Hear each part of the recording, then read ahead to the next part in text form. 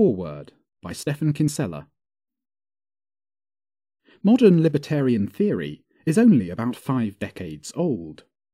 The ideas that have influenced our greatest thinkers can be traced back centuries, of course, to luminaries such as Hugo Grotius, John Locke, Thomas Paine, Herbert Spencer, David Hume, and John Stuart Mill, and to more recent and largely even more radical thinkers, such as Gustave de Molinari, Benjamin Tucker, Lysander Spooner, Bertrand de Jouvenel, Franz Oppenheimer, and Albert J. Nock. The beginnings of the modern movement can be detected in the works of the 3 Furies of libertarianism, as Brian Doherty calls them: Rose Wilder Lane, Ayn Rand, and Isabel Patterson, whose respective books, The Discovery of Freedom, The Fountainhead, and The God of the Machine, were all published, rather remarkably, in the same year, 1943. But in its more modern form, libertarianism originated in the 1960s and 1970s, from thinkers based primarily in the United States, notably Ayn Rand and Murray Rothbard. Other significant influences on the nascent libertarian movement include Ludwig von Mises, author of Liberalism, 1927, and Human Action, 1949, with a predecessor version published in German in 1940. Nobel laureate F.A. von Hayek, author of The Road to Serfdom, 1944. Leonard Read, head of the Foundation for Economic Education, founded 1946. And Nobel laureate Milton Friedman, author of the influential Capitalism and Freedom, 1962. The most prominent and influential of modern libertarian figures, however, were the aforementioned novelist-philosopher Ayn Rand, the founder of Objectivism and a radical for capitalism, and Murray Rothbard, the Mises-influenced libertarian anarcho-capitalist economist and political theorist. Rothbard's seminal role is widely recognized, even by non-Rothbardians. Objectivist John McCaskey, for example, has observed that out of the debates in the mid-1900s about what rights citizens ought to have, quote, grew the main sort of libertarianism of the past 50 years. It was based on a principle articulated by Murray Rothbard in the 1970s this way: no one may initiate the use or threat of physical violence against the person or property of anyone else. The idea had roots in John Locke, America's founders, and more immediately Ayn Rand. But it was Rothbard's formulation that became standard. It became known as the non-aggression principle, or, since Rothbard took it as the starting point of political theory, and not the conclusion of philosophical justification, the non-aggression axiom. In the late 20th century, anyone who accepted this principle could call himself, or could find himself called, a libertarian, even if he disagreed with Rothbard's own insistence that rights are best protected when there is no government at all. End quote. We can date the dawn of today's libertarianism to the works of Rand and Rothbard, to Rand's Atlas Shrugged, 1957, and especially to Rothbard's Man, Economy and State, 1962, Power and Market, 1970, and For a New Liberty, 1973, plus his journal The Libertarian Forum, 1969 to 1984. For a New Liberty stands today as a brilliant and early, bold statement of the radical libertarian vision. By the mid-60s, the modern libertarian movement was coalescing, primarily behind the non-initiation of force principle and the radical capitalism of Ayn Rand, and Rothbard's systematic libertarian corpus based upon the non-aggression principle or axiom. It is no surprise that the Libertarian Party was founded in 1971, as these ideas and the liberty movement were gaining steam. In the ensuing decades, many other influential works appeared, expounding on the libertarian idea, such as Linda and Morris Tannehill, The Market for Liberty, 1970, John Hosper's Libertarianism, A Political Philosophy for Tomorrow, 1971. David Friedman, The Machinery of Freedom, 1973. Robert Nozick, Anarchy, State and Utopia, 1974. Henry Lepage, Tomorrow, Capitalism, 1978. Samuel Edward Konkin III, New Libertarian Manifesto, 1980. Jan Narveson, The Libertarian Idea, 1988. Anthony de Jassé, Choice, Contract, Consent, A Restatement of Liberalism, 1991. Richard Epstein, Simple Rules for a Complex World, 1995.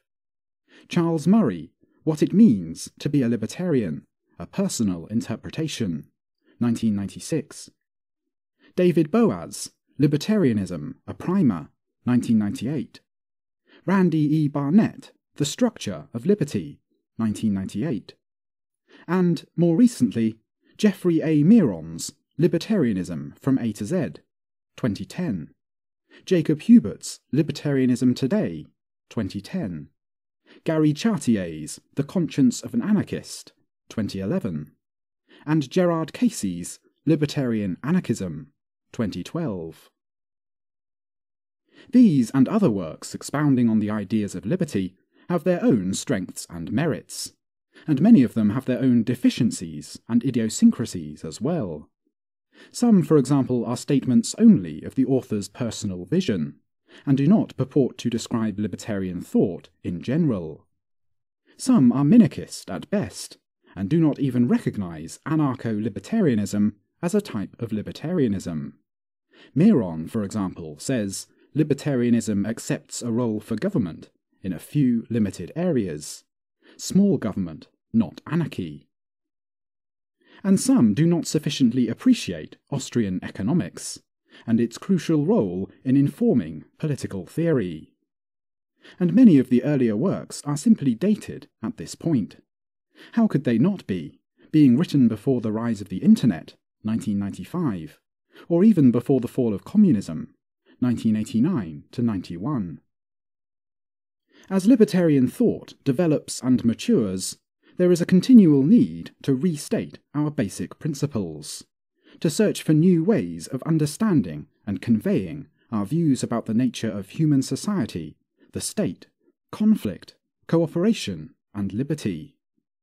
The way forward, if we wish to spread and develop the intellectual edifice of libertarian thought, is to extend and advance the most consistent, scientific, and rigorous foundation for libertarianism. This is, in my view, the basic vision laid out by Rothbard, which relies heavily on free market economic theory, chiefly that of Rothbard's mentor, Mises, and as supplemented by the work of Rothbard's colleague and protégé, Hans Hermann Hoppe, author of A Theory of Socialism and Capitalism, 1989, inter alia. This type of libertarianism is distinct from others in many ways. It is principled and rights-based, not utilitarian. Not to say that it is impractical. As Rand pointed out, the practical is the moral. It is radical, anarchist, and anti-state, not minarchist. It is anti-war. It is systematic and rigorous, not a collection of ad hoc policy points. It is realistic, sober, and sophisticated about the nature of the state. And it is heavily influenced by insights of free market and Austrian economics, especially those of Mises and his praxeological understanding of human action.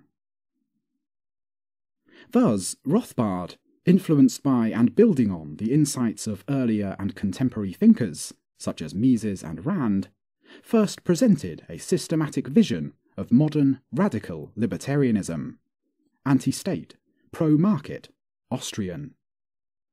This enabled Rothbard to adumbrate a broad framework for liberty, from property to contract to punishment theory. Rothbard's analysis extends also to, or draws on, other disciplines as necessary, such as epistemology, history, the nature of the sciences, and the like. Additional advances to the essentially Rothbardian perspective on social theory have been made over the years.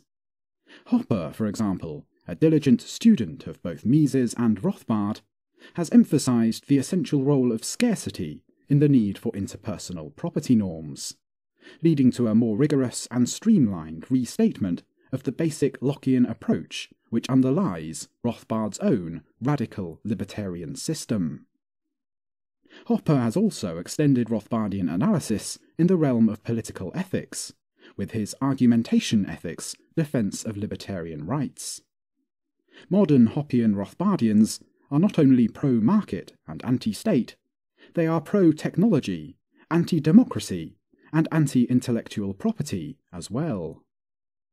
They promote the use of the internet, smartphones and video cameras, blogging, podcasting, YouTube, social media and files, encryption, anonymity, VPNs, open source software and culture, torrents, WikiLeaking, crowdsourcing and crowdfunding, MOOCs, 3D printing, and Bitcoin, to network, communicate, learn, profit, and spread ideas, and to counter, monitor, fight, and circumvent the state.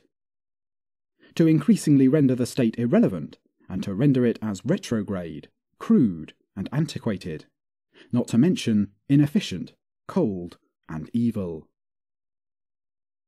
Thus, while there is reason to welcome all new works, thinkers, and approaches that advance liberty and libertarian ideas, there remains a need for treatments of the ideas of liberty that are explicitly anchored in anti-state, Austrian Misesean, and systematic Rothbardian ideas. We need sound analyses and ideas, whether broad or narrow, personal or general, current or timeless, academic or aimed at the general reader. Chase Rachel's A Spontaneous Order is one such work. This is a fresh approach which has all the right ingredients. It is anchored in and aware of the anarcho-capitalist and Austrian economic, literature and insights, rather than trying to reinvent the wheel. It is accessible and aimed at a wide audience. It is up to date. It is lively, and the author's passion for liberty is clearly evident throughout. Importantly, Rachel's recognizes the fundamental role that economic scarcity plays in the formation of social and property norms, as Professor Hopper has repeatedly emphasized. And while A Spontaneous Order is not some dense 1,000-page musty tome, it is wide-ranging in scope, covering the major issues of concern to advocates of liberty. From the basics, such as epistemology, justifications for libertarian norms, and foundational issues like property and the theory of contract, which is informed by Rothbard's underappreciated and revolutionary title transfer theory of contract. This focus on essentials and on clarity of expression enables Rachel's to tackle several important applications, many of which receive short shrift in other works, such as corporate limited liability, intellectual property law, money and banking, monopolies and cartels, and a host of other practical issues and applications, such as healthcare, defence, roads, environmentalism, education, and others. The book concludes, appropriately, with a stirring and inspirational final chapter, Getting There, which is full of practical and principled insights about what is to be done to achieve a freer society. To get there, we will need the ideas of liberty to be explicated and spread, to be learned, practiced, and taught. A Spontaneous Order admirably contributes to this mission. Stephen Kinsella, Houston, Texas, September 2014.